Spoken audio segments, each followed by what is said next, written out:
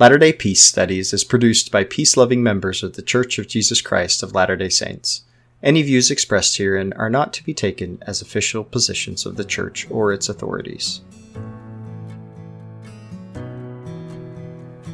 Latter-day Peace Studies presents Come Follow Me. I'm Shiloh Logan. And I'm Ben Peterson. Thank you for joining us as we discuss this week's reading of Come Follow Me, as outlined by the Church of Jesus Christ of Latter-day Saints. We're recording these podcasts from our homes, and so you'll often hear children playing, dogs barking, and babies crying. This is our life, and we love it. Our hope is that as we discuss these scriptures and truths, we will come to a more perfect understanding through experiencing the atonement of Jesus Christ and find greater peace in our lives. Well, Ben, welcome back. It's my turn this week to be able to kind of go through and give us an overview of the sections. We are doing sections 129 through 132. And man, these sections are fun. We're gonna do the polygamy section. That's the one I've been kind of looking forward to for really bizarre purposes all year long. You've been looking forward to it. I've been not looking forward to it. Well, yeah, I've been looking forward to it in a bizarre kind of way, but these are really interesting sections, and we're getting down to a time where, we explained a little bit of the historical context last week because it was all about baptism for the dead. And so there's this new engagement that the saints had to the gospel, and it really created some excitement. But also through going through that, as we brought up, polygamy is already being practiced, and it's being practiced in secret and behind closed doors. And there's not a lot of things that are on the up and up. And so, we're going to talk about a little bit of that. We're going to bring in a book today from Benjamin Park. He's a historian, a Mormon historian. He's absolutely amazing. I love his book. It's called The Kingdom of Nauvoo.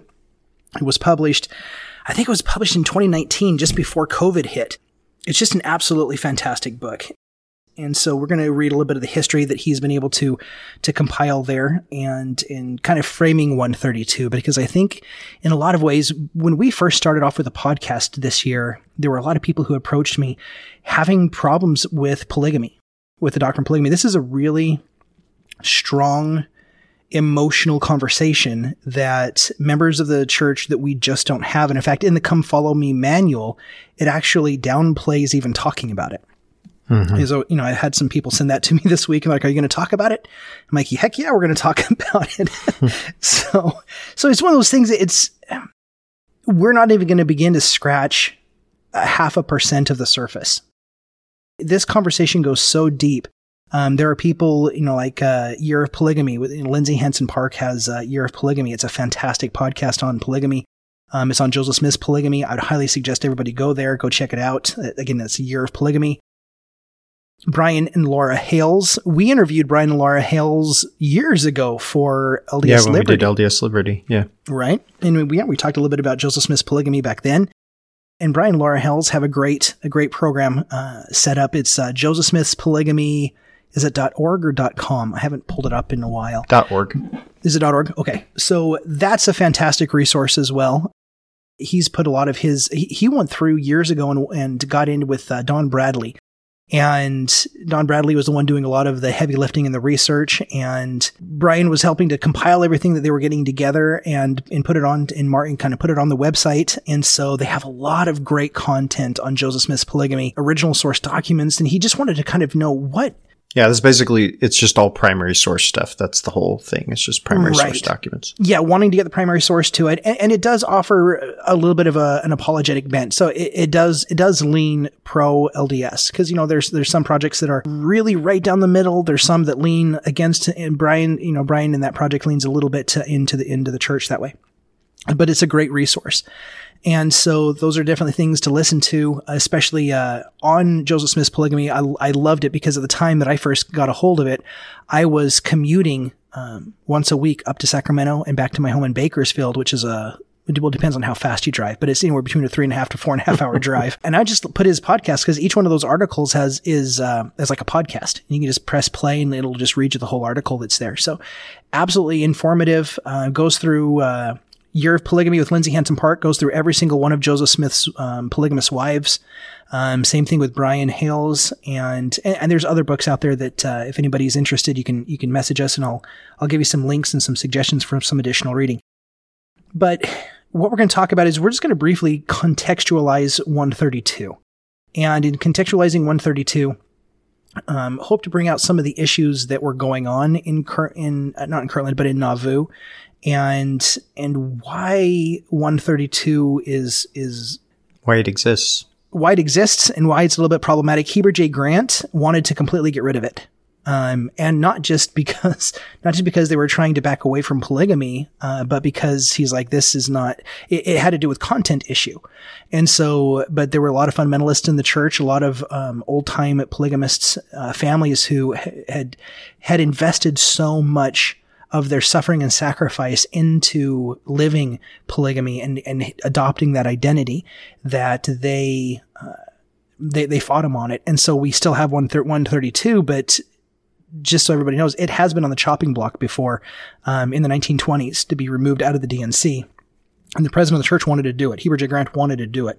But he kind of acquiesced to a lot of the opinions in the day, and it's kind of remained ever since. But in starting off, we're also coming to an end with the revelations. In fact, 132 is the last revelation that we have of Joseph Smith. 133 is a revelation, but it's from 1831. So 132 is going to be really the last quote unquote revelation. And Ben and I, you can discuss about the merits about what kind of quote unquote revelation this is. But here, beginning in 129, 130, and 131, these aren't revelations. These are specified as instructions. So at this time, these aren't exactly Joseph going in and getting a revelation and coming out and saying, hey, thus saith the Lord in this kind of way. But these, you know, like you were saying before we recorded, these are moments when Joseph is giving a sermon just on a Sunday or at some unofficial time, and someone's shorthanding and writing these down, and then later they retranscribe them and kind of mash them together, and they put these together, and it could be even from two different complete sermons, as we're going to see, I think in 131, is it 131? It's actually two completely different sermons on two different dates that get put into the same one. So, in 129, this is where we get the famous shake an angel's hand to see if he's real. Yeah. For all the times that's never happened to me. I'm glad I have those 3 grand keys that we'll talk about. Depends what you mean by angel. That's right. I'm sure.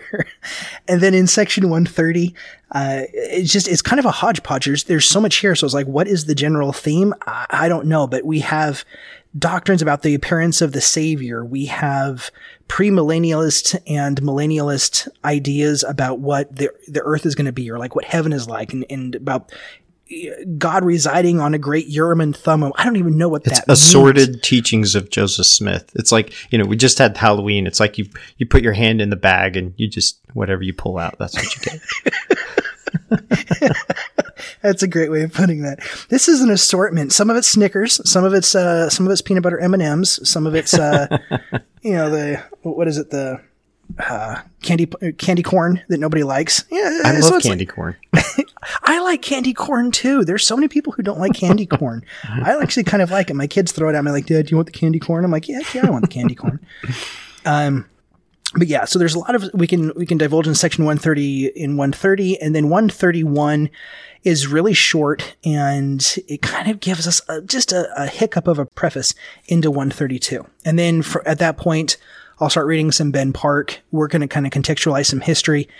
And really what we want to do is just in complete openness, what I would really like to happen is, for those who've listened in who polygamy is an issue that doesn't land for you, just know that it doesn't land for me either.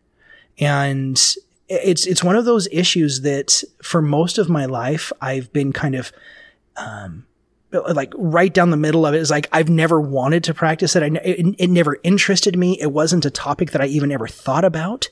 It was not a thing that affected my life. I lived in a very particularly privileged part of Mormonism where it's just like, it was out of sight, out of mind. And sure.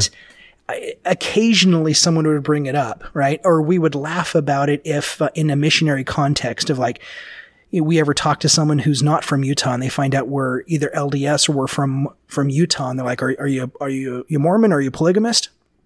Do you have more than one wife? And so it's that kind of joke, and that's the context that it comes up, and that's the only time I ever thought about it. But the more I've actually listened to women, and interestingly enough, to a lot of men, I've come to recognize that my experience is very unique. And that there's a lot of pain that still exists around these narratives. And it's a lot of pain and trauma that is often unspoken and unaddressed. And when this conversation is brought out, it's always quickly swept back under the rug. And so we don't have enough time here on this podcast to be able to go into this. As I said, we've given a few sources. But what I would really hope, it would be a successful episode for me if at the end of it, someone felt heard and understood in the feelings that they have felt that this particular issue has been difficult for them, trauma-inducing. They have felt that they are alone and they have had to remain silent about it. Just to let you know, You're not alone, right? So we'll get to that point. But here, starting in section 129, this is really pretty quick. And of all the things for Joseph to be talking about, February 9th, 1843, there are two kinds of beings in heaven, namely angels who are resurrected personages having bodies of flesh and bone, like physical embodied, and those who are spirits of just men made perfect who are not resurrected but inherit the same glory. Now, Ben, there's some doctrine here with the whole spirits of just men made perfect. I've read a bunch of stuff on this, but I don't necessarily want to spend all the time talking about it. How about you? Do you have anything to say about the spirits of just men made perfect? Couple thoughts that I have on it. Okay, give us. One thought is more like circumstantial. Like how odd is it? I mean, I think Joseph knows that at this point, he's had people after him for quite a while now. They're after him because Missouri's after him because of the attempted assassination of Governor Boggs. Other people are after him, upset about the polygamy thing. He's got a lot of political stuff going on right now where people are upset with him and how he's handled stuff politically. I think he kind of knows that things are dangerous. And maybe there's this part of him that feels like he needs to impart every bit of knowledge of how to handle things and move forward with what he's put into place to his close associates, right? And we say as much in our things, talk about how he's, given the keys and all this stuff to the apostles. And so I think how somewhat comical it is that Joseph Smith goes to his associates and says, "Hey, you guys, when you see angels, this is what you need to do," because this is normal for Joseph. And for a lot of other people, it's like, Joseph, this is not normal for everybody else, right? Right. And so it's a little bit comical to me that Joseph would talk in this way as if it were something normal. Hey, when an angel comes, this is what you guys need to do, The other thing that I wanted to say about it that I thought was interesting that I don't know that it had stood out to me before was this in verse 3. It says, "Secondly, the spirits of just men made perfect, they who are not resurrected, but inherit the same glory." Well, this kind of raises a question here. Like, how can you inherit the same glory as a resurrected being if you're not resurrected? Right? So this goes back to a point that we've brought up quite a bit, which is that these states of glory are epistemic, not metaphysical. And your physical condition as a spirit or in a body or whatever doesn't in and of itself determine your experience of a state of glory. And so I think that's something very interesting to pull out from this, that despite their physical or even metaphysical condition as a spirit or a body, these beings can still exist within that glory, right? Yeah. Yeah, I think that's absolutely fascinating to recognize. that was such an interesting shift in my own view to be able to recognize the kingdom of glory from metaphysical into an epistemic point of view, and just what came from that. So I love that you brought that up into that glory, that it becomes the awareness of it. But here was, just so everybody knows, as we're moving on from 129, if you ever have an angelic minister or angel come to you and say, "Hey, I'm an angel," shake its hand. And if it puts out its hand and it shakes your hand, then, hey, you're good to go. Listen. Oh, also, it's not here, but there is another source from Joseph Smith that I'm aware of where he says that if the angel has sandy blonde hair, it's a devil angel. Don't listen to it. So sandy blonde hair is out. I don't think I'd heard that one. Yeah, sandy blonde hair is out. So that's not in 129. That's in another source. But yeah, sandy blonde hair, don't listen to them. But if they come without sandy blonde hair, they shake your hand. Awesome. If it's a devil, they put out your hand. Then at that point, you're going to shake it, but you don't feel anything. And so it's kind of like a wet noodle that you don't feel. But if it's a spirit of a just man made perfect, then they're just going to be all stoic about it. They're not going to reach out their hand, and they're just going to give you the message. They don't want to deceive you. They don't want to deceive you. So if it's a good guy, he'll shake your hand and you'll feel it, or he won't shake your hand at all. But if he shakes your hand and you don't feel it, there's your 3 grand keys. So I figure this is one of those situations you'd never think you're going to need it until the one time in your life where you do. Right. So, you got to keep this in your back pocket. So, verse 5 is also interesting to me because it shows this, just this attitude that Joseph Smith had about angels, right? That these were kind of like normal beings, that an angel would consent to shake your hand, right? That someone from the presence of God would be willing to shake anybody's hand. And there's something to that, because like in the mind of Joseph Smith, as we get into this next section, God is a man, right? He is so far above us and beyond our comprehension. And at the exact same time, he's just like us. And this idea that God is so far beyond us, beyond our comprehension, and also just like us, is something that is distinctly Joseph Smith, like not uniquely. This has been treated by Christianity for a long time in the personage of Christ, right? Being God, but then also condescending to be a man. But just the way that Joseph Smith talks about, but God in general, and then to have this verse here that an angel would come and consent to shake your hand, like an equal. I think that says something about his theology. Yeah, it's interesting. That's a good pull away. On section 130, so this is given just a little bit later. We have February 9th in 1843. Now we're skipping to April 2nd. And this is the assortment, the assortment section. And we have a bunch of just really different vignettes of thought here that all kind of get crammed together. But it starts off that you can tell that this is what's on Joseph's mind. And that's why I think I like section 130, is because it does give us a glimpse into what is on Joseph's mind. What he's thinking about, how he's thinking about it, what he's preaching, kind of where these saints are and where their mind is at the time.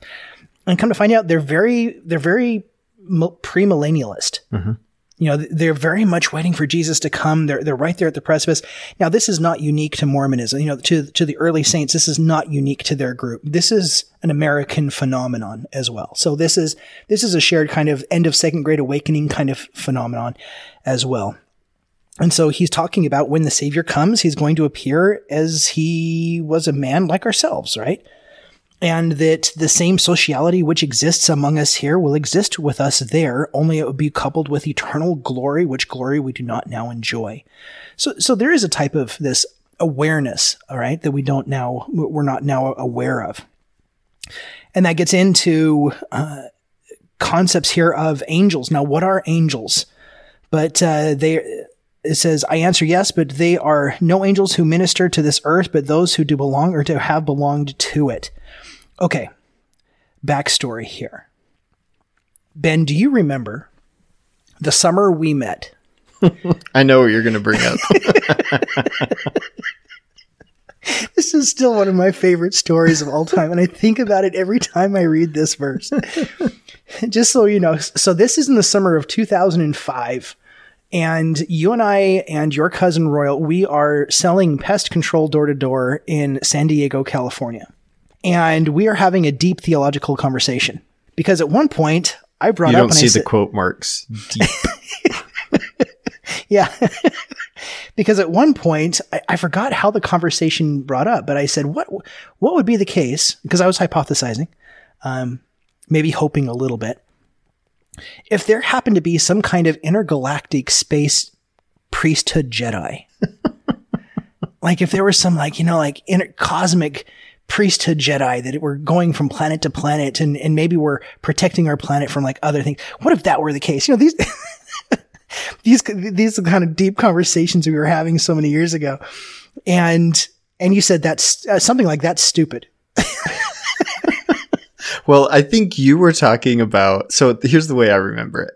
I remember you bringing up, hey, why wouldn't there be aliens that have visited the Earth? And I kind of laughed at your idea because you were going to go somewhere a little more serious with it. And I made fun of it. I said, well, what do you mean intergalactic space Jedi? And so, priesthood space Jedi, something like that. See, yeah, that's great because then we use this verse and you're like, no. There would never be any intergalactic space Jedi because DNC 130. I'm like, because of DNC 130. DNC 130 doesn't talk about intergalactic space priesthood Jedi. And you said, no, it says here about angels. And then you read verses 4 and 5. In answer to the question, is not the reckoning of God's time, angels' time, prophets' time, and man's time according to the planet on which they reside? I answer yes, but there is no angels who minister to this earth, but those who do belong or have belonged to it. And so we used that verse to be able to argue that there are no messengers, there are no intergalactic priesthood Jedi who do visit this earth that have not henceforth actually belonged on it. Right. That have been born or will be born or whatever on this. Yeah. So no priesthood aliens. That's the idea. Yeah. That's the idea.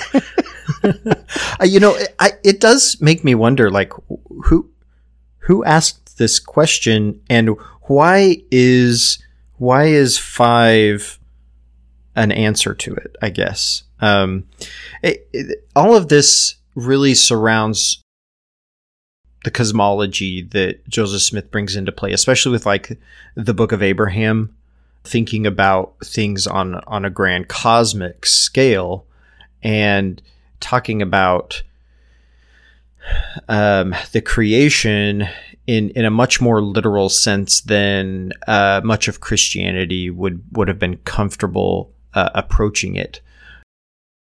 For instance, in the Book of Abraham, it talks about there actually being a planet and a star that's where God dwells, right? That places God physically within a universe that I think the majority of Christianity wasn't going to be comfortable with, right? God has always been outside of space and time. And so, again, this comes in with Joseph Smith's idea of God as, yes, this eternal, supernal being that we don't really understand, but also he's much closer to us. And we can understand him in a literal way, not just an abstract way. So again, I think it kind of brings that into focus. So, do you understand, Ben, when it talks about the place where God resides is the Great Urim and Thummim? Give me your thoughts. Do I understand? I think maybe a better question is, what do you think? I don't know that I understand. What I think he means by this is I think he's positing the Earth the way that we see it now isn't a telestial existence, but when it moves to a terrestrial and then celestial existence, it takes on different properties, looks different, and we interact with the actual planet in a different way.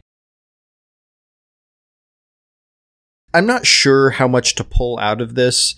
But there are some very interesting parallels. I mean, for one, if you study like contemporary futurists or space exploration, people that write about this and discuss it, they do talk about different planets and planes of existence and dimensions where these kinds of things would make sense. And so it's a very interesting, like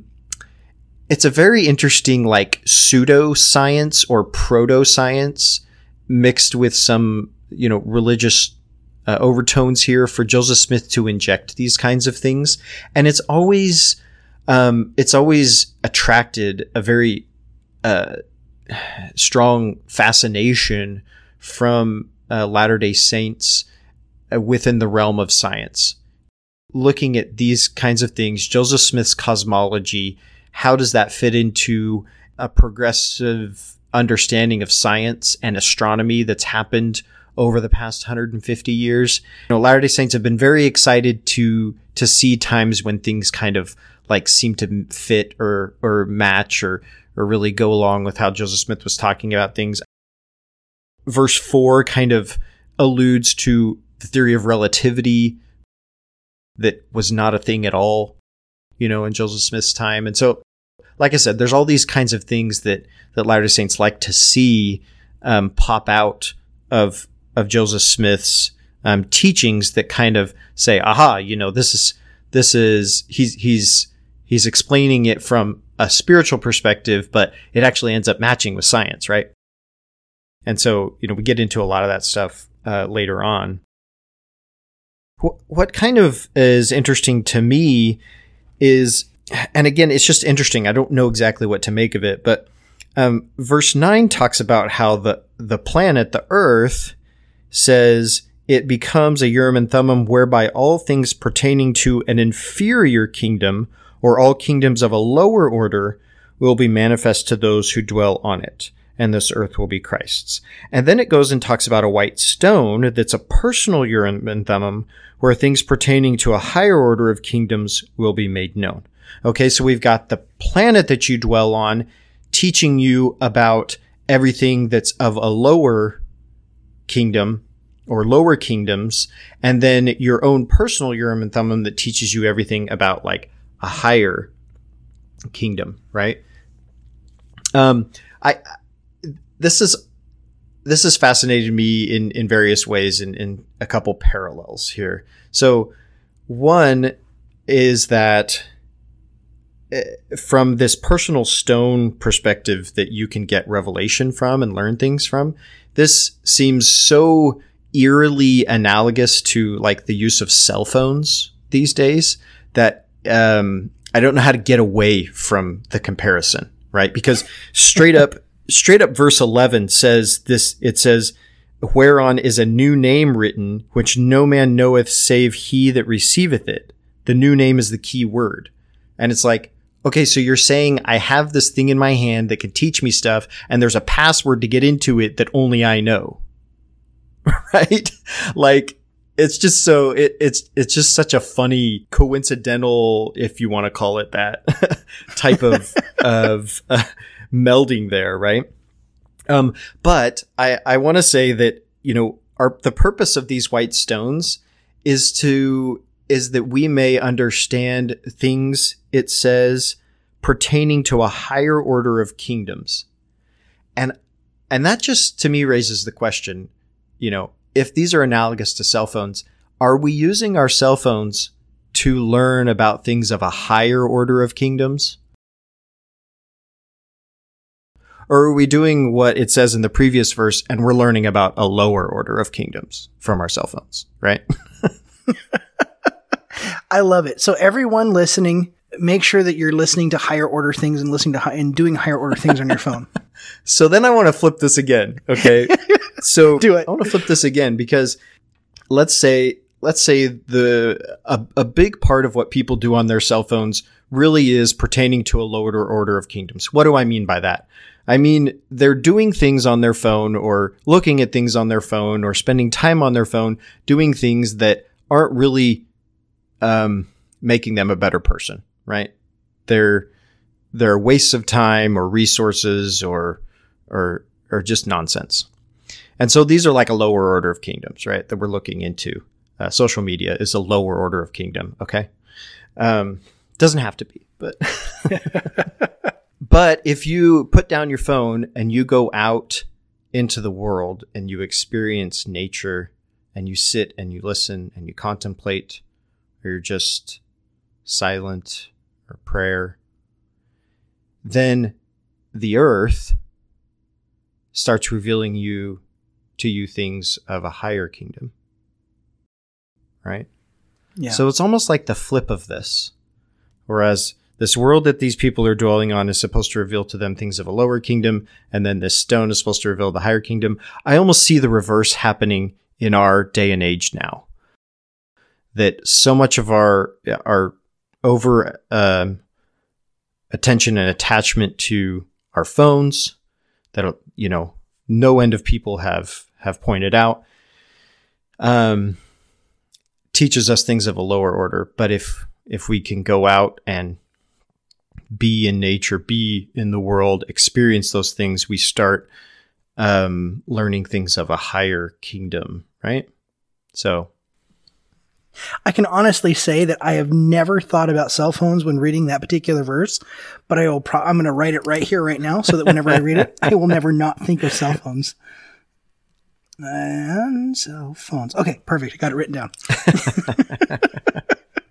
I love the comparison because, it really does. I don't know. The stones throughout history, seer stones and runes and other types of physical objects that people report. The brother of Jared with his stones that he had created to show light in the barges, and Joseph Smith, and he had the seer stone that he used to translate the plates. He also had another, I think it was a green stone, if I remember the color correctly. He had a brown stone and a green stone, but he preferred the brown stone.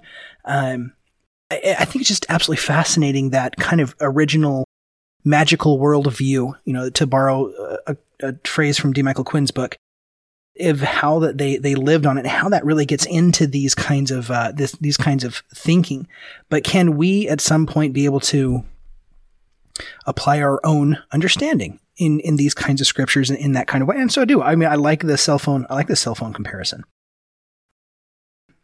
Here in verse 14, also, we have the famous prophecy of Joseph Smith, because in a I can never say this word right, premillenarian worldview. So this is those religions and those groups and those sects that believe in the millennium.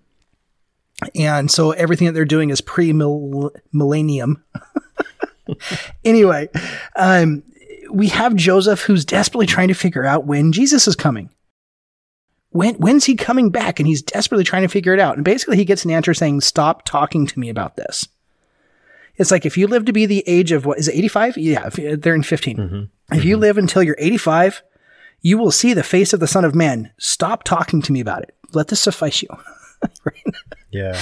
And Joseph is like, so he didn't, basically, so God didn't tell me what that meant. I didn't. Yeah. Am I going to be here when it happens? Am I going to be dead? Is that when I'm going to die when it happens? And so he says, I'm just going to say that I don't think it's going to happen any sooner than then. And that's what it's going to be. and I love that's just randomly here in section 130. Well, it's odd because he says that this was back in 1832.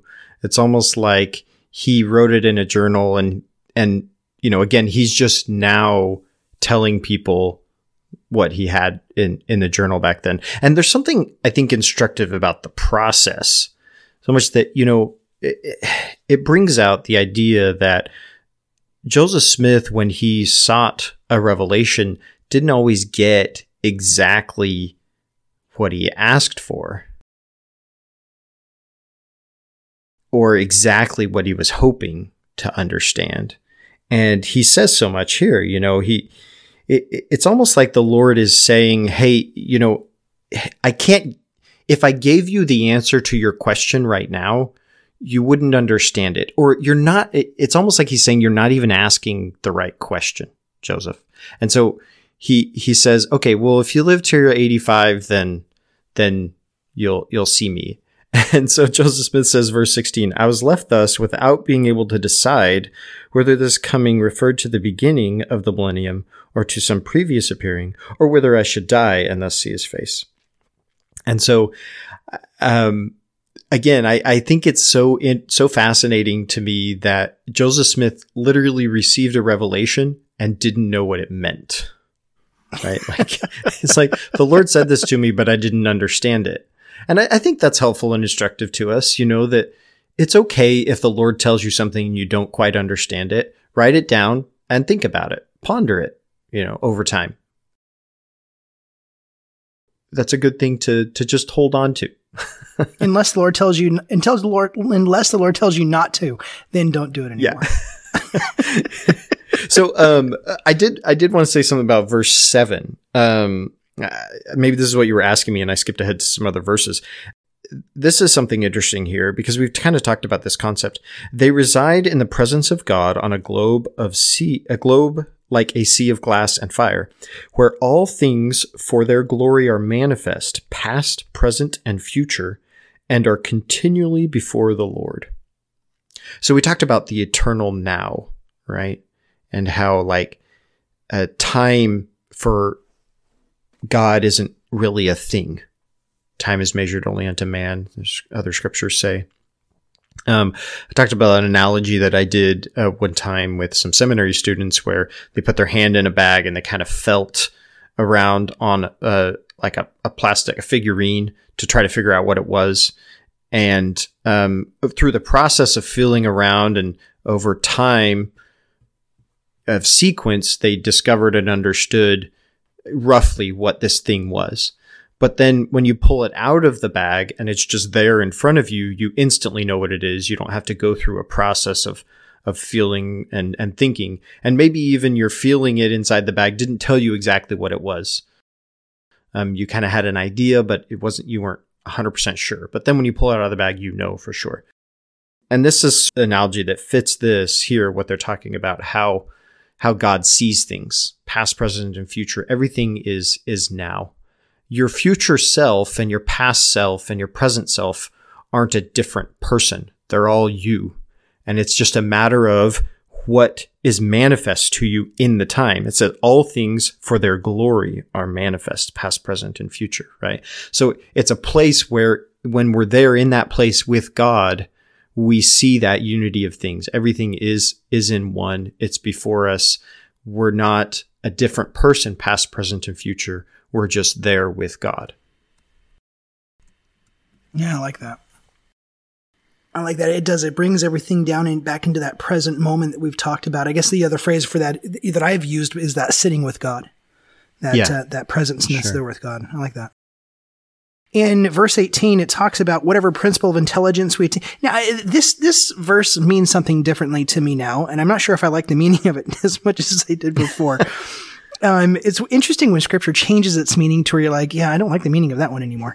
But anyway, verse 18, whatever principle of intelligence we attain to in this life, it will rise up with us in the resurrection. Okay, that's cool. And if a person gains more knowledge and intelligence in this life through his diligence and obedience than another, he will have so much the advantage in the world to come. Now, this is interesting. This is almost like an economic competitive vibe. Right. Yeah. Why the word advantage? Why the word advantage? That's a very economic concept of, hey, you're going to have more ability to be able to do stuff, more than someone else. And I'm like, and just what we're talking about with the presentness there, when I become more present, I become less competitive. I become completely, what's the word I'm looking for? It's not unaware. It's, I don't care. I don't care what other, it's indifferent? Indifferent to, keeping up with the Joneses, keeping up with the next door neighbors, right? Keeping up with the next person, being able to have as much as them. And the concept of diligence and obedience, we've talked about that. And, I think even recently when Christopher I was talking with Christopher, is that this idea of acting with love. No, it was the episode I just did with Riley over at Latter-day Contemplation on loving kindness. It's, some of us have a discipleship where we act out of a desire for obedience to the law. And I equated that to those, everybody who's been on a mission knows that there are some missionaries who are like, you obey the rules because then God will bless you. If you don't obey the rules, God won't bless you. And so it's just obey the rules and then God's quid pro quo and he's just going to give you the blessings to it. And then on my mission, there's also some missionaries who have learned and become kind of attuned to this concept of loving God. And in my mission, it was that we had learned to recognize that the mission president loved us. And I didn't really get that at first, but as soon as I went to the first zone conference and I was there with the mission president, his wife, and his wife gave me a big hug, and I just felt the genuine authenticity of their love. It wasn't that I knew I couldn't disappoint him. I knew that I couldn't let him down. I knew that love was just, I want to exist and act in that love. And so that was, I just acted because I loved them. So whatever they asked is yeah, let's do that. Let's work together and do that. And so obedience just became an act of love, as opposed to obedience as a matter of rule to be able to have blessings. So when I look here and I see this diligence and obedience, that you gain more knowledge and intelligence by your diligence and obedience. Quite frankly, Ben, I've learned more about God recently by letting go and just sitting than I have in all of my life, actively scrounging to do the next service project, do the next thing, beyond the next thing, the next growth phase, the next growth cycle, of just sitting in the present moment, in the sitting in the now, and being with God. I have grown more in my relationship with the divine doing that. So I think in a lot of ways, in Joseph's day, this diligence and obedience is very much the same that's kind of in the church culture of being anxiously engaged in a good cause. If you have a moment to breathe, then you're not doing it right or whatever. And I think that leads to anxiety. So when I look at this as the intelligence and knowledge that we gain from diligence and obedience, that doesn't mean anxiety and always moving on to the next. And this is a very American capitalistic corporatist way of looking at things, right? Always on it, always on the hurry, always on the run, always on the move. But in a lot of other ways, diligence and obedience can simply be seen as, I learned to sit with God just by being present here with God and seeing what came from that. And in that particular case, the advantage there is not over another. The advantage there is, I got to taste of what this life was really about.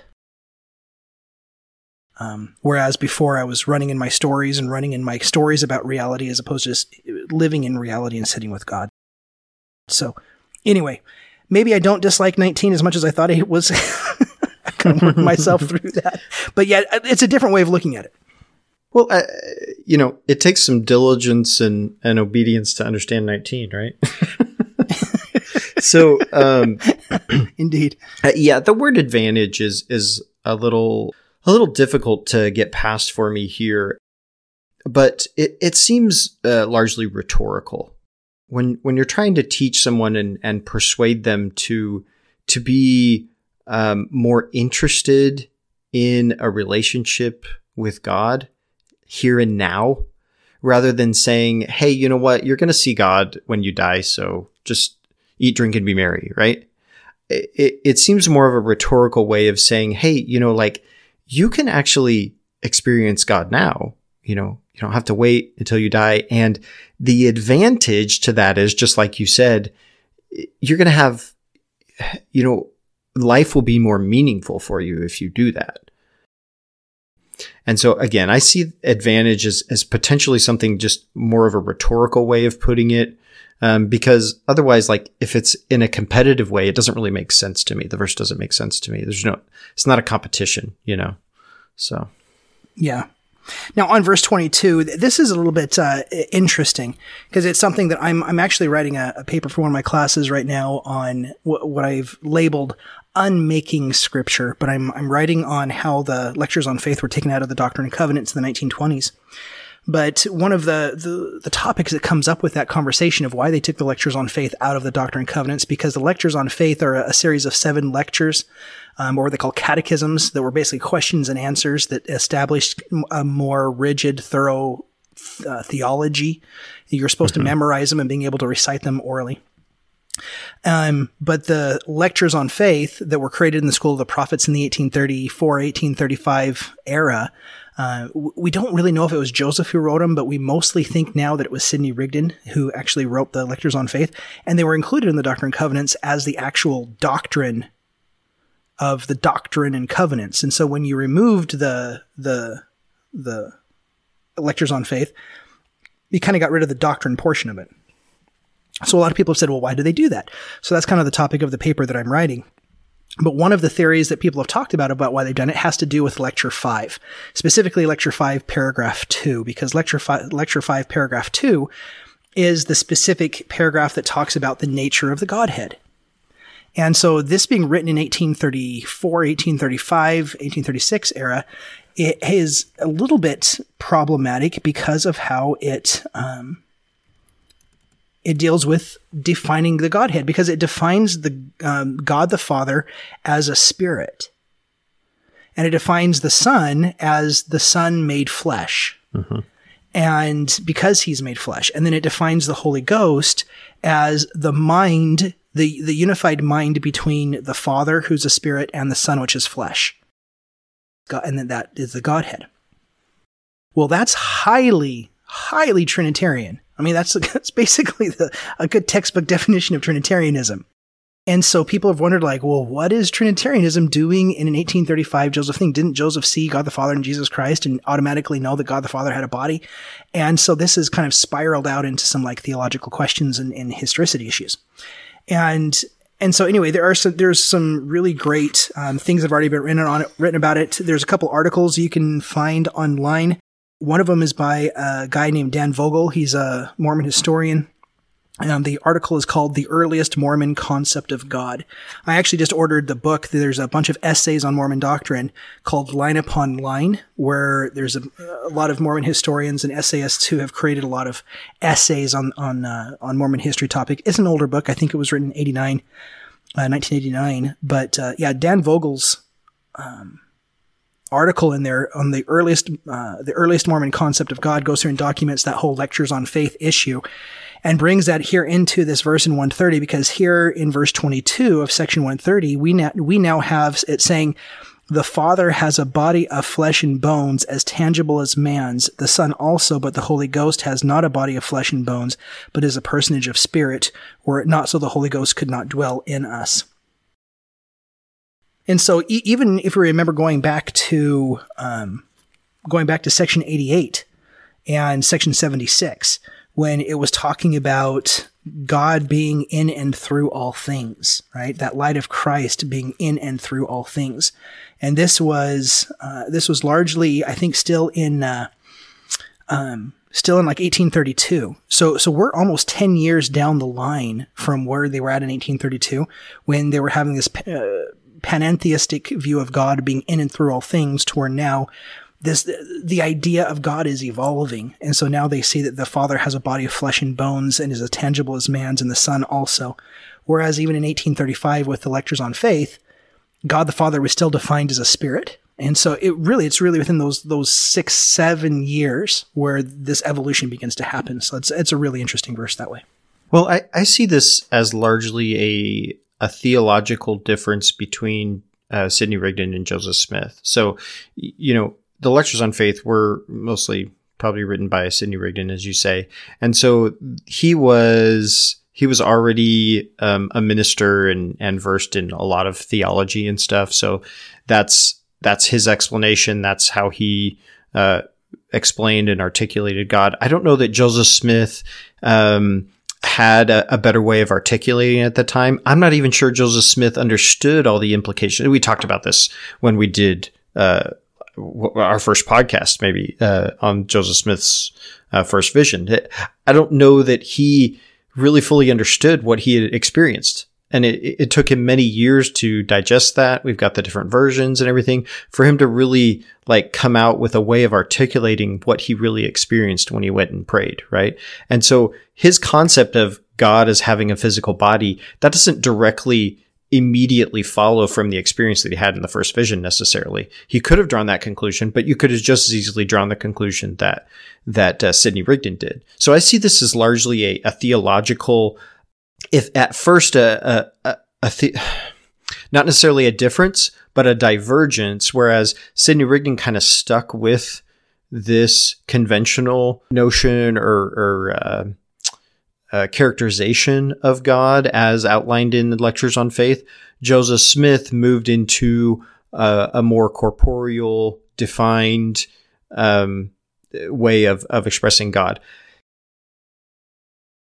This comes out when you read the King Follett discourse. There's several times in there where Joseph Smith, even though Rigdon's not present, he kind of calls him out and because he's teaching this doctrine about God, and he's quoting scriptures. And there's this one time in particular, I remember, where he says, "Mark it, Brother Rigdon," right? And so he's kind of like calling out Sidney Rigdon, because I think this was a disagreement between them at the time about some theology. And Joseph Smith was moving in the direction of God as a having a body and this development of theology. And I don't think Sidney Rigdon was ready to move there. Notwithstanding the visions and experiences he's had with Joseph Smith, he didn't quite conceptualize of God in the same way. So, yeah, that's a really good point. Yeah, I mean, it's not to say that one or the other is wrong. Just like, it's a different way of articulating your understanding of it. And I don't think they have to be mutually exclusive. Now, I know that when you come down to that lecture 5, when it talks about God as a spirit, Joseph Smith would often explain that way, and he'd say, "Oh yeah, God is a spirit. He has a body too." It's like, right. Yep. So moving on, when we get here to section 131, we're starting to see kind of the beginning origins and the beginning talk about this Abrahamic project. That's how Ben Park describes what's going on here. And it really is, by the time they are starting to, when Joseph is dealing with the book of Abraham, that he begins to really develop this, what's known as the Mormon cosmology, the origin story of the universe through the Mormon lens, right? And this is really being hyperactively developed in Nauvoo. And as we talked about last week, polygamy is one issue, and polygamy and how they're going to enact polygamy and the reasons why they're enacting polygamy. Initially, it seems to be mostly focused on the fact of connecting the family of God together. But if that was the only reason they were doing it, how they went about doing it was really weird. And so there's a lot of people like, was that really the whole reason why they did it that way? Because it kind of landed sideways so often. But we do begin to see that Joseph is having a moment with developing this Mormon cosmology with how human beings and how human relationships act. And it's very patriarchal. And that whole patriarchy side of it is very male dominant, that women are subservient to men, and women typically exist as raising up seed and children and glory unto their husband, unto the man that they're under and that they're subservient to. And that's very much the way that these references are framed. And we're going to see this here in eventually in section 132, in how this is framed. But do you have anything to say here about 131, Ben, until I get into some Ben Park? Another just commentary on pointed doctrine here. In verse 7, I've always found this a fascinating teaching of Joseph Smith.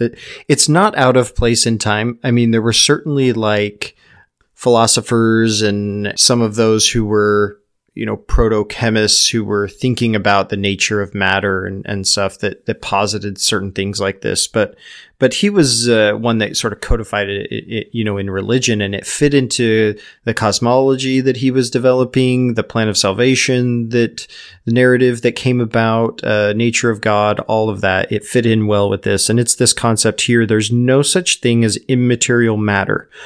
All spirit is matter, but it is more fine or pure and can only be discerned by purer eyes. We cannot see it, but when our bodies are purified, we shall see that it is all matter. So this just sort of underlines, again, Joseph Smith's cosmology, his understanding of the nature of reality in the universe and God and man's place in it. So in Joseph Smith's cosmology, God is in the universe. He's master of the universe, but he's part of it, right? He's co-eternal with the elements. And spirit is just another form of matter. It's not something beyond matter. It's another form of matter that maybe transcends our current experience, but it's not separate from the material existence altogether. And so again, this is somewhat, at least from a Christian perspective, this is somewhat of a novel idea, that everything could be explained in these terms. Again, tries to intersect later with scientific understanding. So, yeah. I do that, and it is. We're going to see here that, this is in 1843. By the time the King Follett sermon comes around, just shortly before, I think it happens in April or May of 1844, just before he's killed in June. That's where we really get a lot of our concepts of God. The King Follett Discourse really becomes a foundational element to what we typically ascribe to the nature of God. Him having a physical body and kind of that whole as man now is, God once was, as God now is, man become, that kind of concept that I think it was Lorenzo Snow who coined that term, is based on the King Follett. I think it was Snow. But yeah. Eliza R. Snow actually brought it up. Oh, did? Okay. It was Eliza R. Snow that brought that about. Yeah. So in that, in this particular way, we start to see that whole spirit is matter, and Joseph has been thinking about this for a while. That the nature of the spirit, the metaphysics of the spirit. So yeah, it's absolutely a fascinating verse. Okay, section 132. Okay, where do we begin? So section 132 is a section that very few people want to tackle.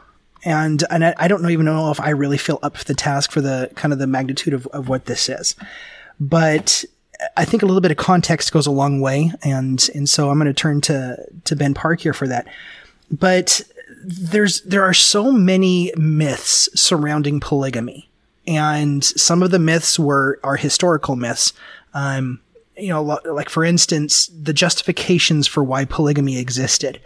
At one point, there was a massive justification that we needed to bring more spirit children into the world, into Mormon households, to give them, to have them born in the covenant, so that polygamy afforded more children to be born in.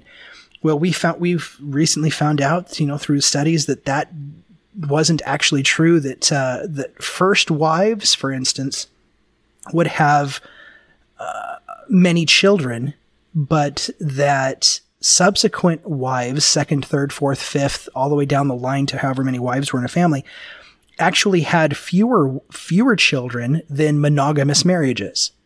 So if there was just one man, one woman, that woman would have more children than the second, third, fourth, or fifth wife of a polygamous marriage. So and we also know that there were a lot of men who were not being married, that they were looking for wives, but just the math doesn't seem to work out there. Mm-hmm. If you end up having one man who has 10 wives, well, there's 9 other men who don't. And I was talking with Christina Rossetti, who's a Catholic scholar who studies Mormon fundamentalism, and she had recognized that just the math of polygamy doesn't work out. And in fact, it actually shows that on a temporal lived in this life, it actually goes to show that no man is assured salvation. Because as per section 132, to be able to obtain this, you have to enter into the new and everlasting covenant of marriage. And unless you have a wife or multiple wives to be able to do that, you cannot get into the highest degree of the celestial kingdom. You cannot get into that realm. You will stay an angel, a ministering angel to the gods. And so if you are a man among a society where all the women have been confiscated into the hands of a few, you're not ensured salvation that way. So it's a really interesting problem where, number one, a lot of the myths that supported the reasons for it end up falling apart. But at least as it's initially enacted, polygamy is a high-cost social commitment. And it's a high-cost social experiment where these early saints are being tested with their loyalty to Joseph Smith and to Mormonism in general. This is also challenging the norms of the religious boundaries of the day. It is as strange then as it is now, but even then there were other groups that, because this is a new America. This is a new awakening. This was in the end, the Second Great Awakening. It already kind of fizzled out, but we still have other groups who are experimenting with sexuality and these ways, different ways of being. But yet we still have heavily Puritan-esque groups and committed societies, covenanted societies who are highly pious and virtuous, and they look with disdain upon them. So there's this weird balance in America going on at the time. So to have Mormonism practicing a new weird version of marriage with polygamy would be weird, but it's not outside the social context of the day because there's other groups doing other weird things too. Polygamy eventually is what is the catalyst that eventually leads Joseph Smith to Carthage, indirectly, because William Law is going to be the person who ends up disaffecting from the church.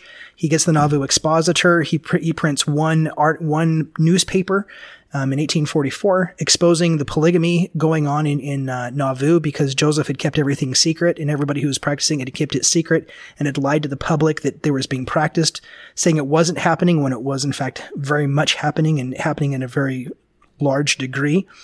And so they kind of exposed a few things, and there were some liberties taken. There were things that were very, very true, and there were things that weren't.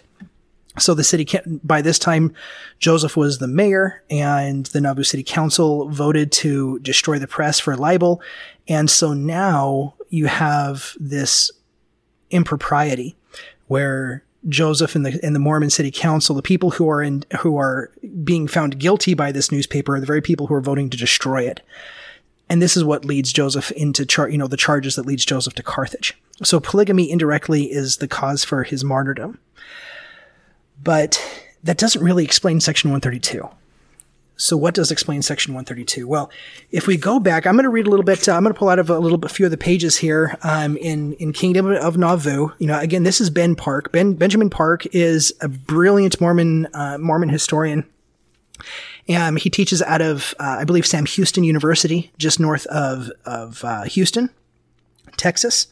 And I have absolutely loved his book. I've read it now 3 times. And each time I pull something brand new out of it. And I'm like, how can I possibly miss these things again? But we're going to start the conversation here around 1841 when Joseph is creating the Relief Society. Because at the time, Joseph wants to kind of experiment with a progressive way of having women involved in the religious community. And it is kind of a more progressive on the frontier way of being able to have women go out and form these institutions. It's not the only group that's doing it. Joseph isn't inventing the concept. There are other women's organizations at the time. But within this religious community, it's a little bit forward-thinking and progressive. And so he charges Emma, he calls Emma as the First Relief Society president. He charges Emma to basically go around and have the Relief Society be one of its primary functions is to make sure that the saints are living the commandments. And if you find anything of any impropriety going on, and the D&C says earlier on that, hey, if you find that someone has sinned, there's proof of them sinning, bring the evidence here. This is even in the third Nephi, in Jesus's statements, bring the evidence. And if they ask for forgiveness, then you forgive them. And if they don't, then you blot their name out and you kick them out. And this is even how Moroni, I think Moroni describes what's going on in like Moroni 6, if I remember right. And so this is kind of how they're functioning. And so then Emma takes the charge, and Emma is a very pious woman. Some people have described her as Puritanesque in her devotion. And so she goes through and she really starts to kind of become the morality police, for lack of a better term, in Nauvoo, and going around. And this happens to be at the exact same time that Joseph is now starting to hyperactively recruit and be sealed to women. And so these two things are going on at the same time, and they're going to converge, and it's not going to be a good convergence. So Ben Park reads, it's on page 104, the prophet frequently cautioned the Relief Society to be gentle when it came to identifying a member's sins. He mostly wanted the society to defend his character, but soon feared it might discover his own clandestine polygamist actions. However, Emma often resorted, sometimes with her husband present, that no sinner should be spared. At this point, though still unaware of the scope of Smith's secret activities, she was starting to hear more rumors. The contrast between the two Smith leaders only became more precarious in the coming months. All right, so at this particular hand, we end up seeing that there is Joseph and Emma. So all the church videos that we see of like Joseph and Emma getting together, having this really passionate, devoted, singular love for each other, it's kind of not accurately portrayed, especially coming into 1844. It says Joseph Smith must have known that empowering Nauvoo's women was a double-edged endeavor. On one hand, his vision for social reformation required the participation of all who lived within the city, but on the other hand, enabling them to organize and mobilize put himself and his still developing practice of polygamy in danger.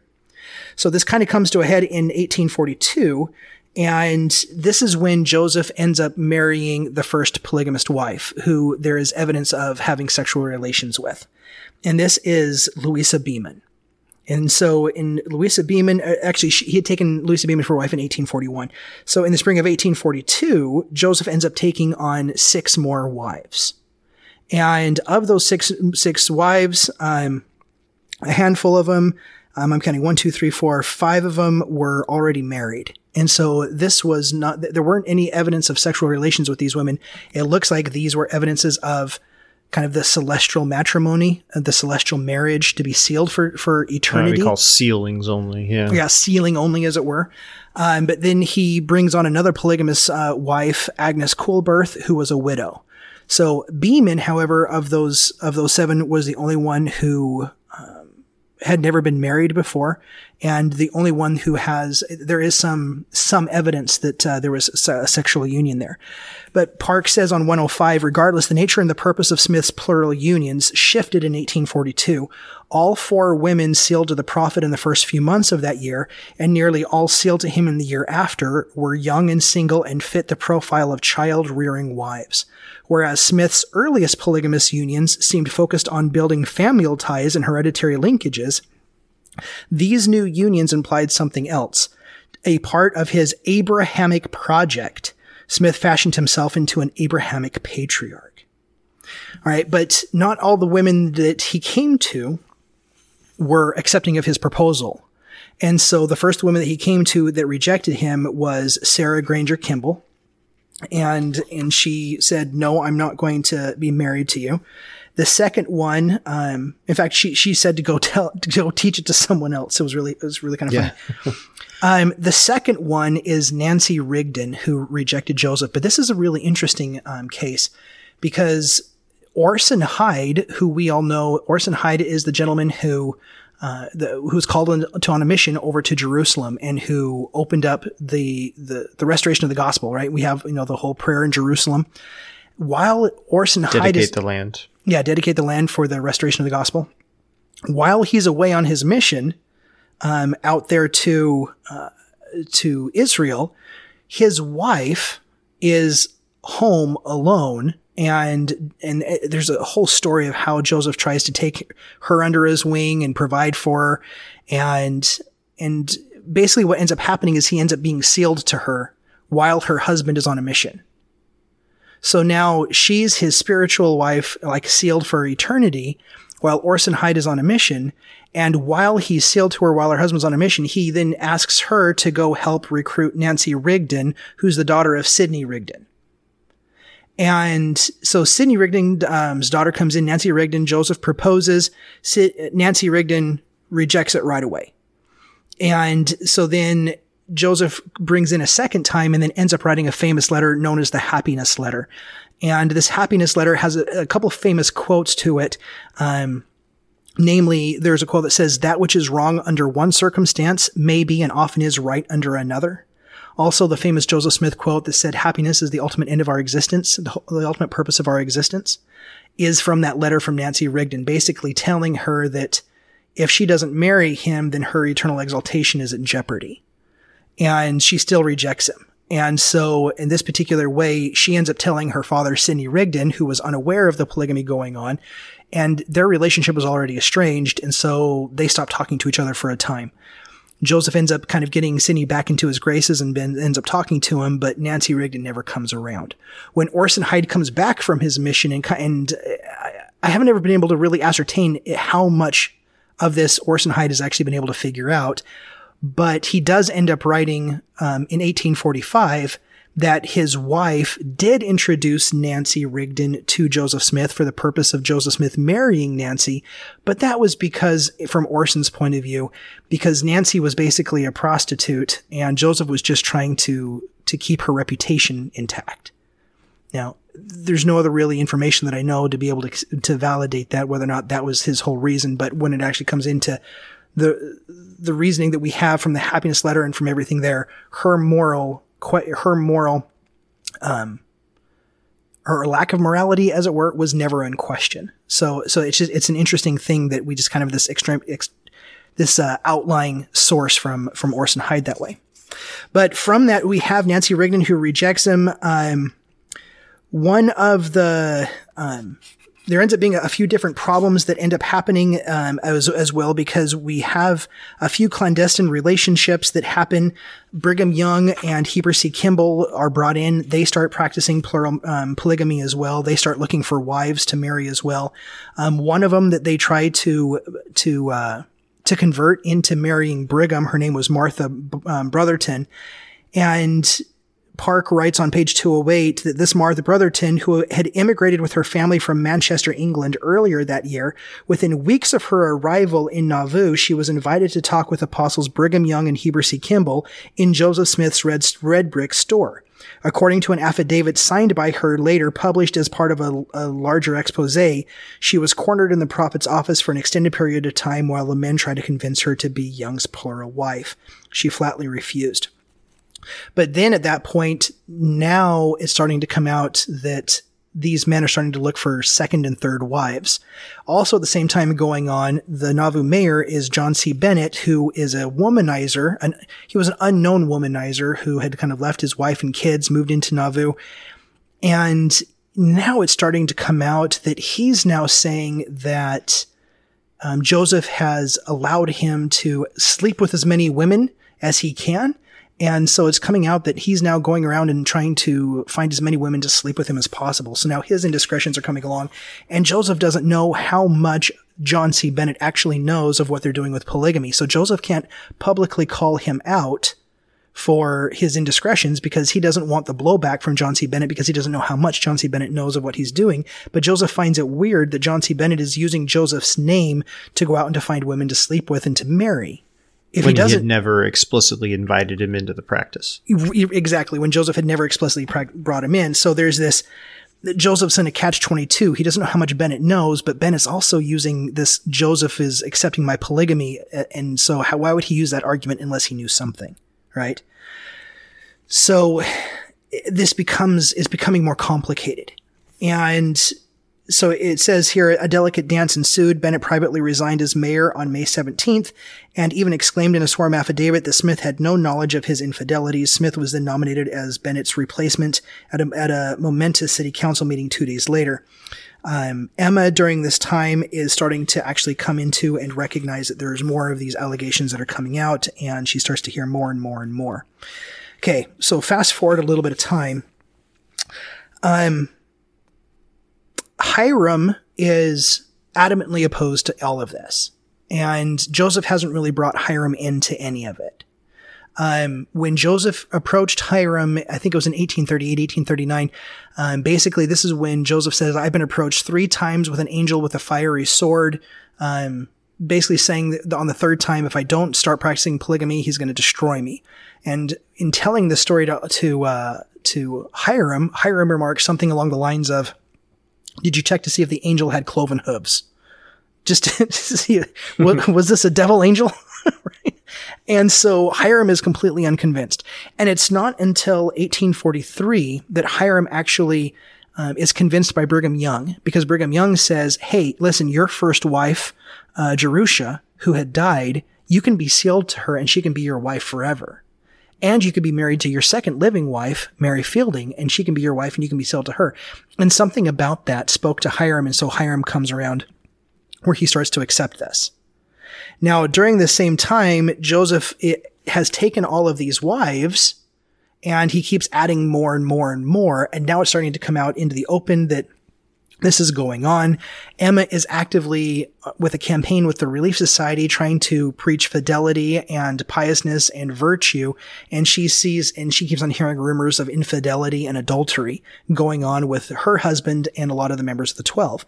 So it's about this time that Joseph then is saying, I need to tell Emma what's going on. And so prior to this, he had kind of concluded that the only way to preserve their relationship was to keep the practice secret. So Ben Park writes that his private letters and diaries, even during the periods when he was actively courting new polygamous wives, continued to express a deep and sincere affection to his first wife, Emma. At least in Joseph's mind, there was no contradiction between his loyalty to Emma and all of his other marriages. There are no contemporaneous records that captured Emma's initial response to the revelations, and we do not know when exactly she heard about them. In fact, her understanding seemed to evolve over the course of from 1842 to 1843, which suggests that Joseph did not tell her everything at once. It appears that sometime in May 1843, she agreed to Joseph to be sealed to 4 women. So at this point, Emma's like, okay, I will let you be sealed for eternity to 4 women. These were the Partridge sisters, and they were the Lawrence sisters. But in a rather sad twist, Joseph had already been sealed to the Partridge sisters 2 months previous to this without Emma's knowledge.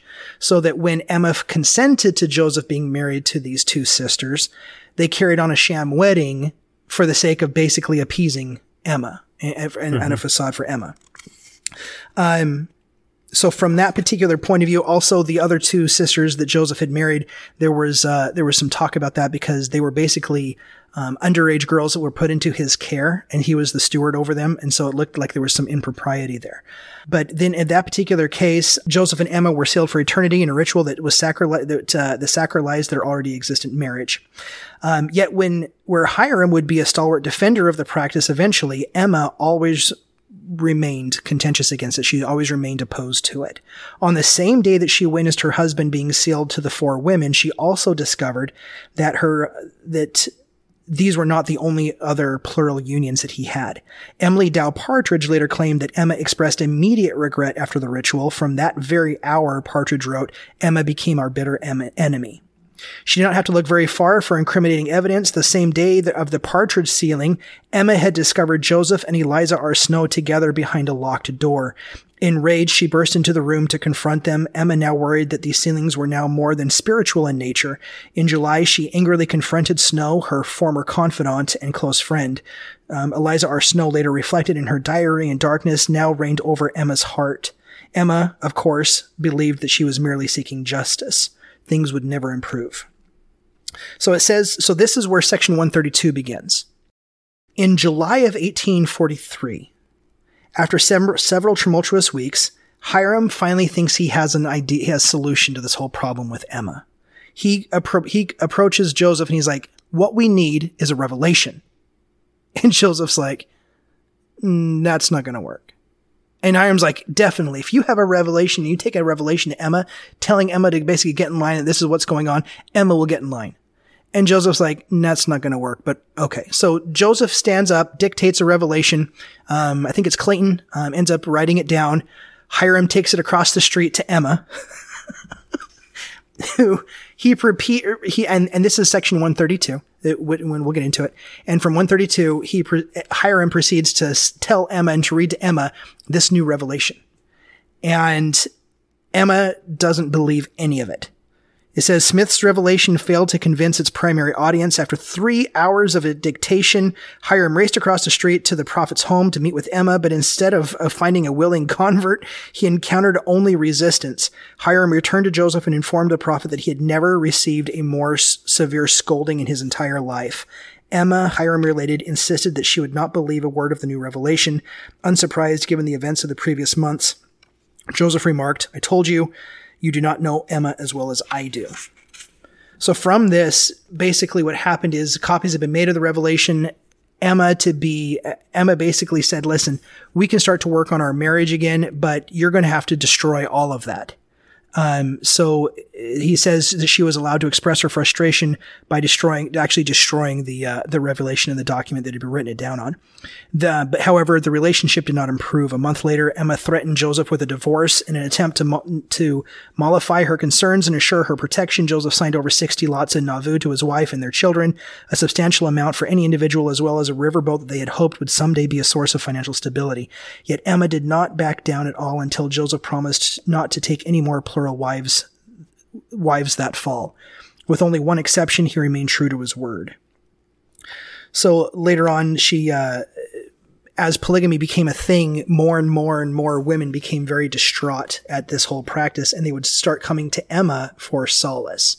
And Emma basically said, I can't figure it out myself. I'm not going to be any help to you. And so she started turning the women away. She's like, I've got nothing for you. And then as it finally turns out, as the president of the Relief Society, Emma kind of went through a couple different waves. I think it was more about trauma than it was about her actually agreeing with polygamy, because at certain times it looks like she may actually be on board with it, but then she kind of does an about face. But in this particular case, as Relief Society president, I think it's in February or March of 1844, Emma then takes to the stand of kind of like the public stand as a Relief Society president and publicly preaches that anything that Joseph says behind closed doors and in secret is not of God and is just Joseph talking. Only the prophet speaks. The only thing that carries the efficacy and the weight of God is that which is spoken in the open and which is delivered to the whole. And so we can only trust Joseph when it's in the open. And this is kind of the final straw. And up until this point, there was what was called the Quorum of the Anointed. And the Quorum of the Anointed was kind of a select group of people in Nauvoo that included mostly men, but some women. Emma was on that. And as the women had more and more adamantly opposed polygamy, this is when Joseph disbands the Relief Society, and he removes all the women from the Quorum of the Anointed. They reevaluate the Quorum of the Anointed, and this is where we end up getting the Council of 50. And the Council of 50 then becomes Joseph's right hand in being able to go out and stump for president for him. So that's how that history begins to unfold. So all of that to say that Section 132 is addressed to Emma with this whole backstory involved.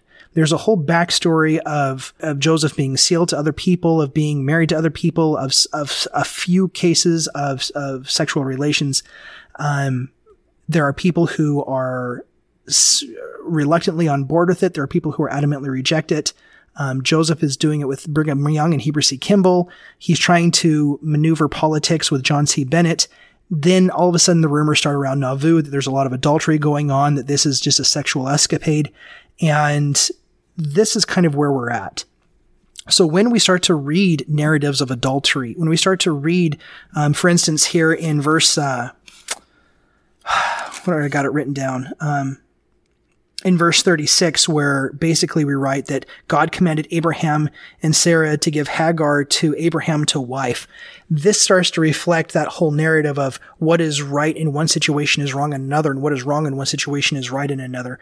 So we can start to see that these same kind of basic arguments that Joseph has been using through this whole time kind of begin to filter into 132 in this letter to Emma to try to convince her of polygamy, in the which it basically says either the woman is going to be on board with polygamy and accept it, or God's going to destroy her, is basically the end result here. It's a lot of justification for why this is the case, but if the women don't accept it, then God will destroy them.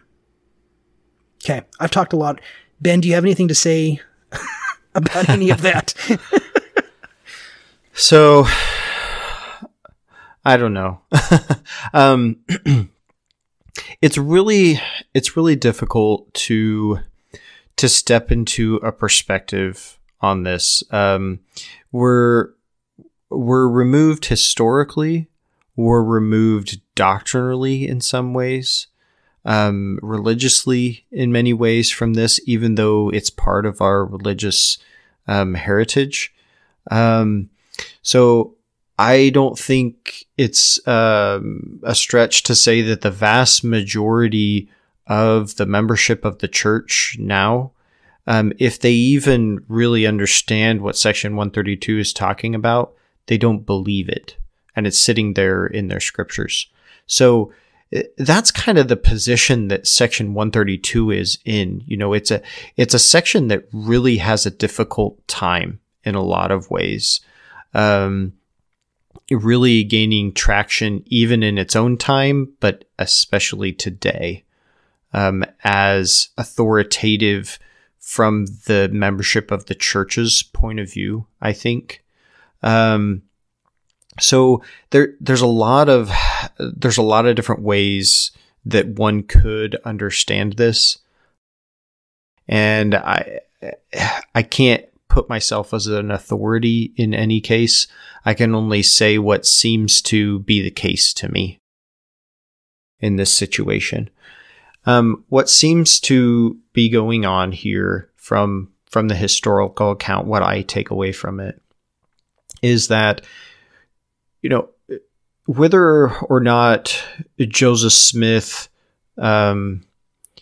really felt like every single one of these sealings or marriages was commanded specifically by God, it does seem to be the general consensus of the historians that I've heard on this in and outside of the church that Joseph, this whole project wasn't explicitly about sexual relations. That certainly could be one way to describe it, and was certainly an aspect of it. But the way that he went about it, the way that it was done and developed, to Joseph Smith, at least, it seems obvious there was something more going on here.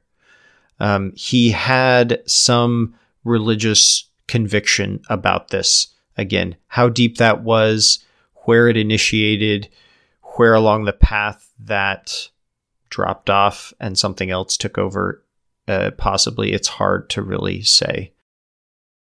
This is it's difficult to navigate the history on this and try to pull out like a consistent narrative of to what really everyone thought was going on and wanted to happen. But when we get down to the specific context of section 132, I see especially between this conversation between Joseph and Hyrum. Hyrum was one of the hardest to win over. I think the two people that Joseph Smith was most concerned about with this were Hyrum and Emma. And when Hyrum was sort of brought over to view it, to accept Joseph's way, I think there was some relief on Joseph's part.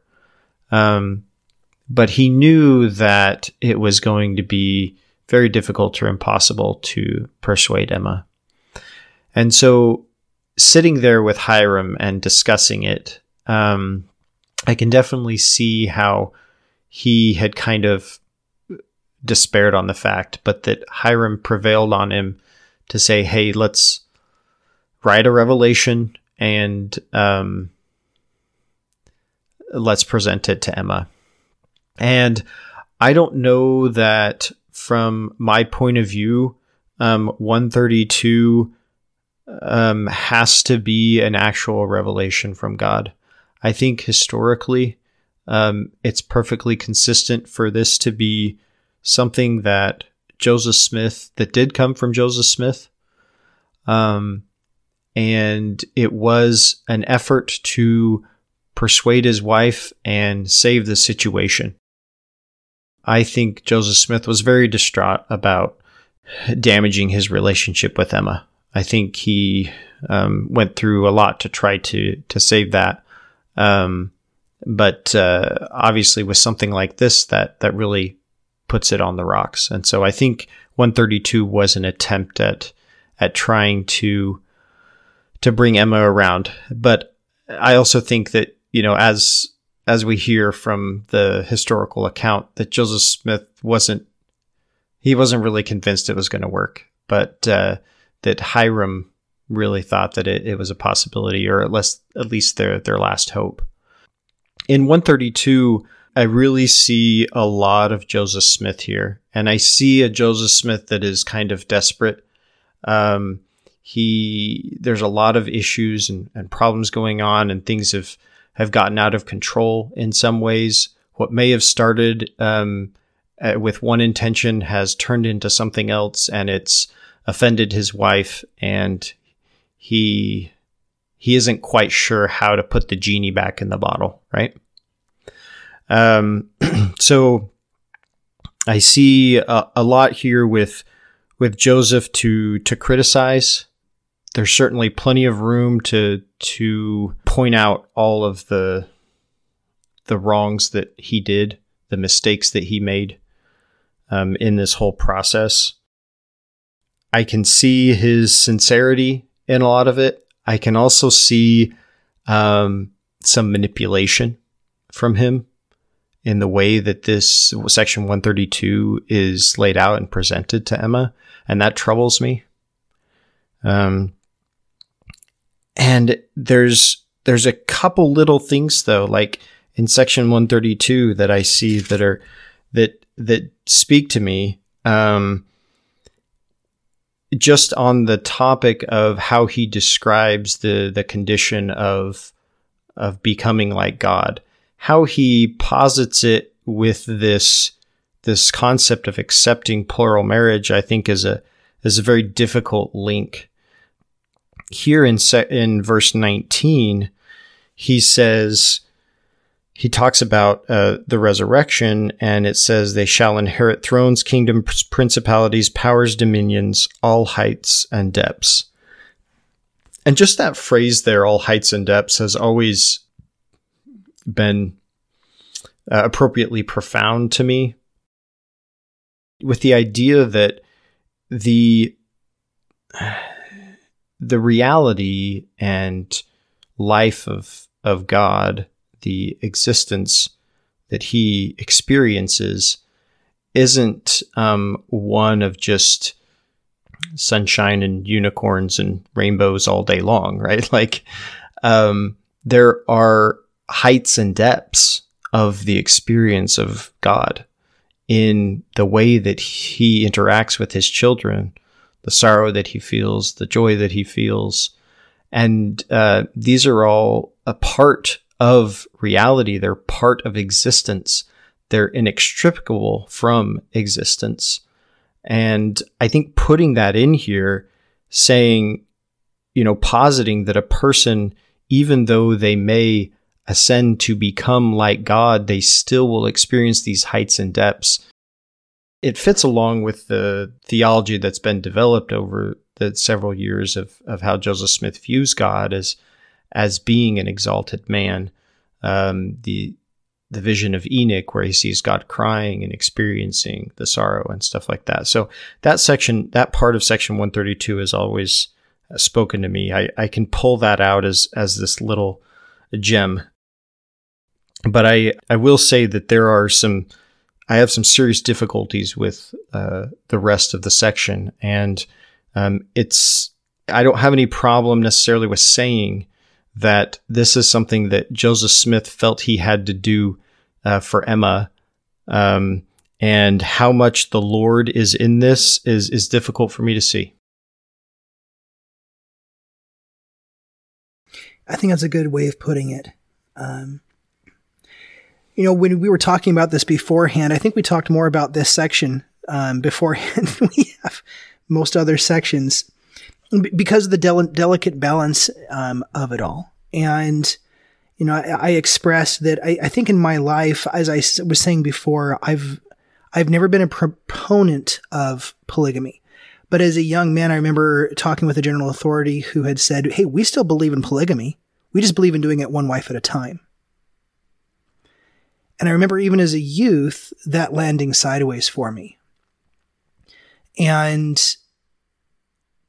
over time, as I said, polygamy was never my soapbox. That was never the thing that affected me, because I never felt like my eternity was ever dependent upon anything. But it wasn't until I was married, I started to understand the experience of how women lived it, that they were inherently reliant upon and connected.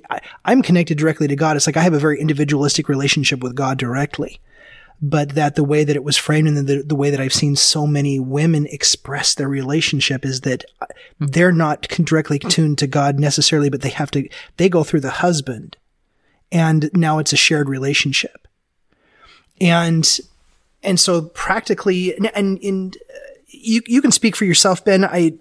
For me, I have absolutely no problem with adults having the freedom to be able to associate and to form the relationships that they want to. I have no problem with polygamy as an institution.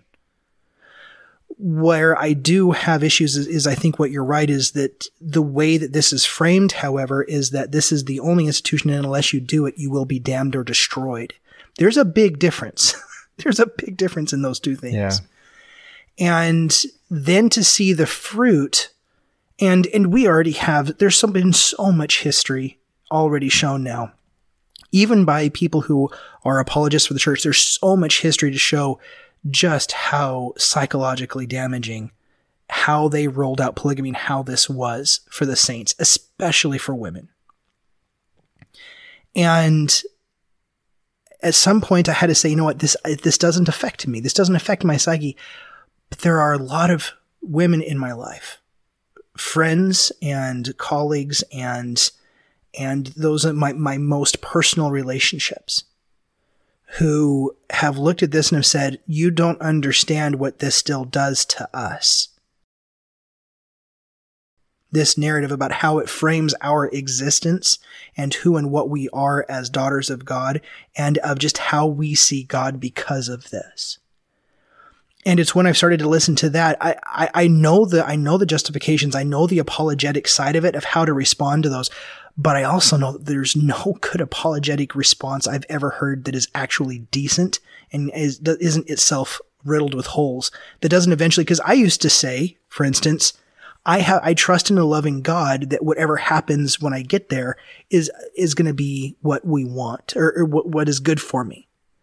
And so basically, I'm kind of like casting this conversation into the eternities and like kicking the can down the road of saying, I don't know what to do with it, but I'm going to kick it down the road and let God deal with it. And then we'll all be happy.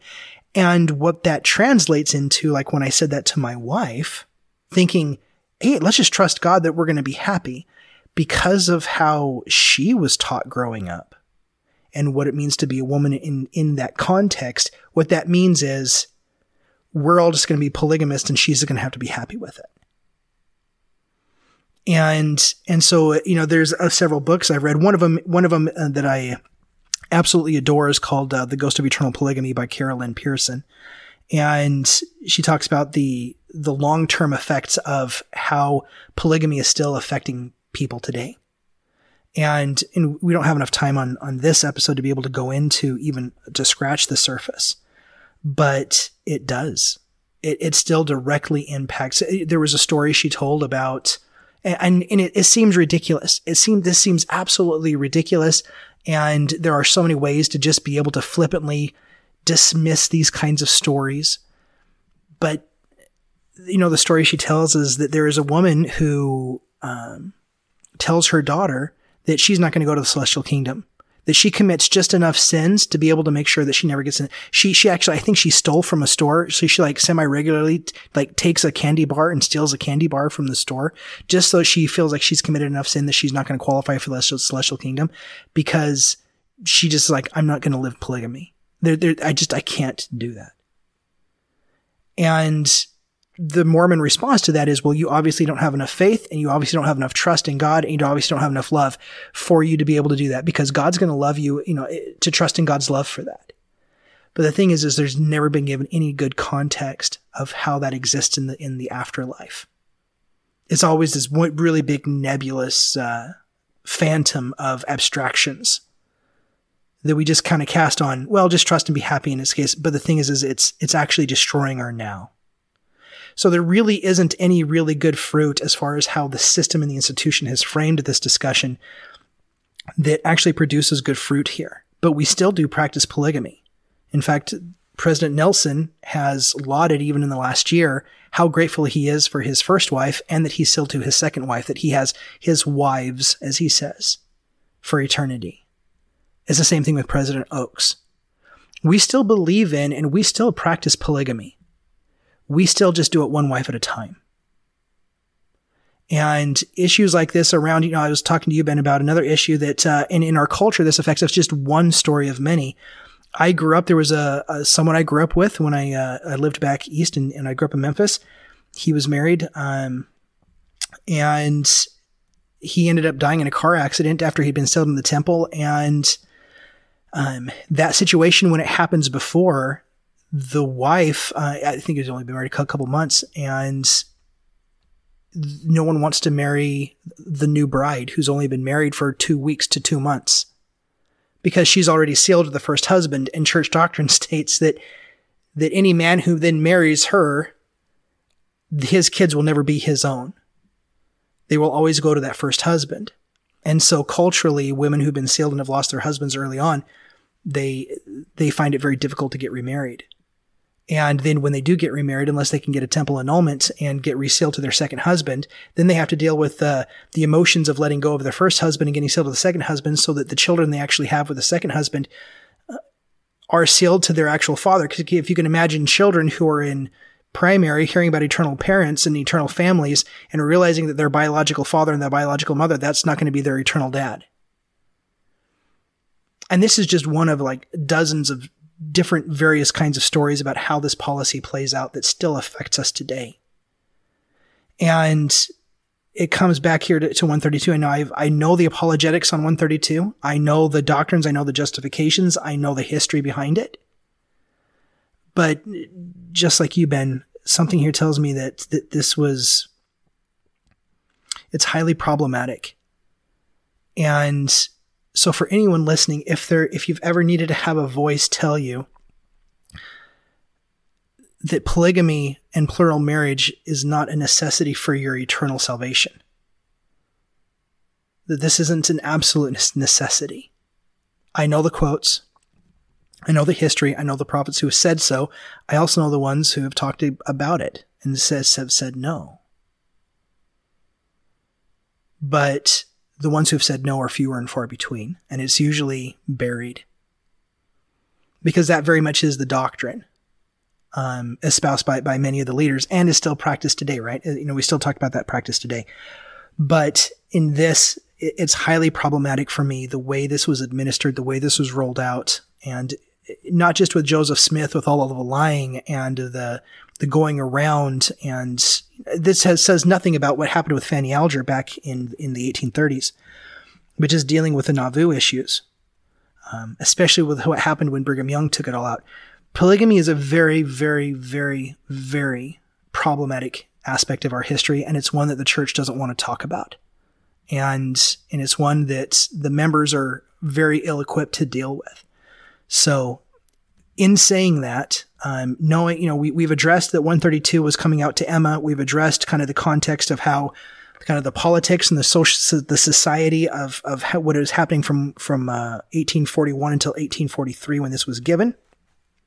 Ben, I think you did a really great job in being able to kind of express a positive side of Joseph because that's really what I loved about Carolyn Pearson's book, The Ghost of Eternal Polygamy, is she basically had said, I've basically mourned for my old concept of Joseph Smith. I've gone through my anger phase, and now I can just accept him for who he is and love him for what he was. But it's kind of like the whole Camelot idea of a knight in shining armor is kind of gone, and you just accept him for what he is. And Joseph, even, the famous book Rough Stone Rolling with Richard Bushman, even he's like, Joseph stated, no man knows my history, and no one really understands me. And it's still true. We have a hard time constructing who and what Joseph was. But what we do see is that the fruit that came from all of this was not very good. And I think we just need to acknowledge that and to accept that and to realize that there are still active issues going on today. And just to be able to vocalize that, because I have no solutions. I have no solutions to offer to be able to change it. I'm not in a position of authority or power to be able to change doctrine or be able to set qualifiers for what this is going to be for the institution of the church. What I can do, though, as an observer, is to look at the fruit of what this has produced and to say confidently, this hasn't produced good fruit. And there are still so many people suffering because of it. And those voices that will try to relegate, dismiss, or try to simply cast shade of unfaithfulness and of ignorance and how stupid people are because they have an issue and that this lands sideways for them. Those are not the voices of the Spirit of God either. Because they are very much, I've yet to find those kinds of voices against those who have deep-seated issues with polygamy and the trauma that it causes, and the finger pointing against those people that are not akin to those in the spacious building. We need to be able to sit with everyone who's having an issue with this and just be able to mourn with those that mourn. And that's really what I've been trying to bring about here, is just the acknowledgement that this is a difficult subject, that there aren't any really good answers or solutions, and for people to realize that there are others who also deal with these issues and have these feelings. Me coming from an era where I haven't had a problem with this, and then coming into awareness, and for me, it was like hitting a brick wall. It was like I didn't see it. I fought against it. I didn't see it. And then one day I saw it. And that was a very painful day. Because then then you see the pain, and then you got to figure out, well, what do I do with this now? So as I said at the beginning, I've been looking forward to this day, but I really haven't. But I don't really have anything to say about getting into the actual nuts and bolts of 132. I mostly wanted to talk about 132 than I actually wanted to talk kind of within it. Well, there are several things in 132 that once you understand the historical context, you see what they're talking about. And so some of it makes more sense. There's parts that don't make sense unless you understand the historical context, like where it addresses Emma and talks about what was given to her and everything. You don't know what it was that was given to her. Well, the lands were deeded to her and the riverboat and so forth. If she decided that she didn't want to be, in a relation, if she wanted to divorce Joseph Smith, she could go. And so that was offered to her if that's the way that she wanted to go. And again, if you don't have that historical context, it doesn't make a whole lot of sense. Then it really contextualizes and helps us understand Emma and her situation better after Joseph died, why she would stay in Nauvoo, why she wouldn't go with Brigham west, right? Well, it makes a whole lot more sense to understand Emma and her feelings and situation and how she wanted to go about her life once you understand everything that was going on with the polygamy and Joseph. Yeah, and to add to Emma's maybe justification for why she didn't really care for Brigham is a lot of those properties that Joseph had promised to deed to Emma, he never actually got around to doing it. So by the time he died, when she went to try to validate those claims and to get those claims and to have that land assigned over to her, Brigham Young basically refused and sold it all to finance. Said they're part of the church. Yeah. Yeah. So they were part of the church and used it to finance the trip. So she lost out on most of that anyway. So yeah, there's a lot of interesting history that's here. Do you have any last thoughts, Ben, before we close out today? Stick with us. This was a hard section. It is. It's really heavy. I've been thinking just how heavy this was going to be, and it is heavy, and it's going to be heavy on me this week as we come into the next sections and do that. But hey, if any of you have any thoughts, if any of this has helped, if you have any questions, if nothing has helped, and you still have questions, you just want someone to sit with you, message us, talk with us. We have a lot of ability of just sitting down and talking and just mourning.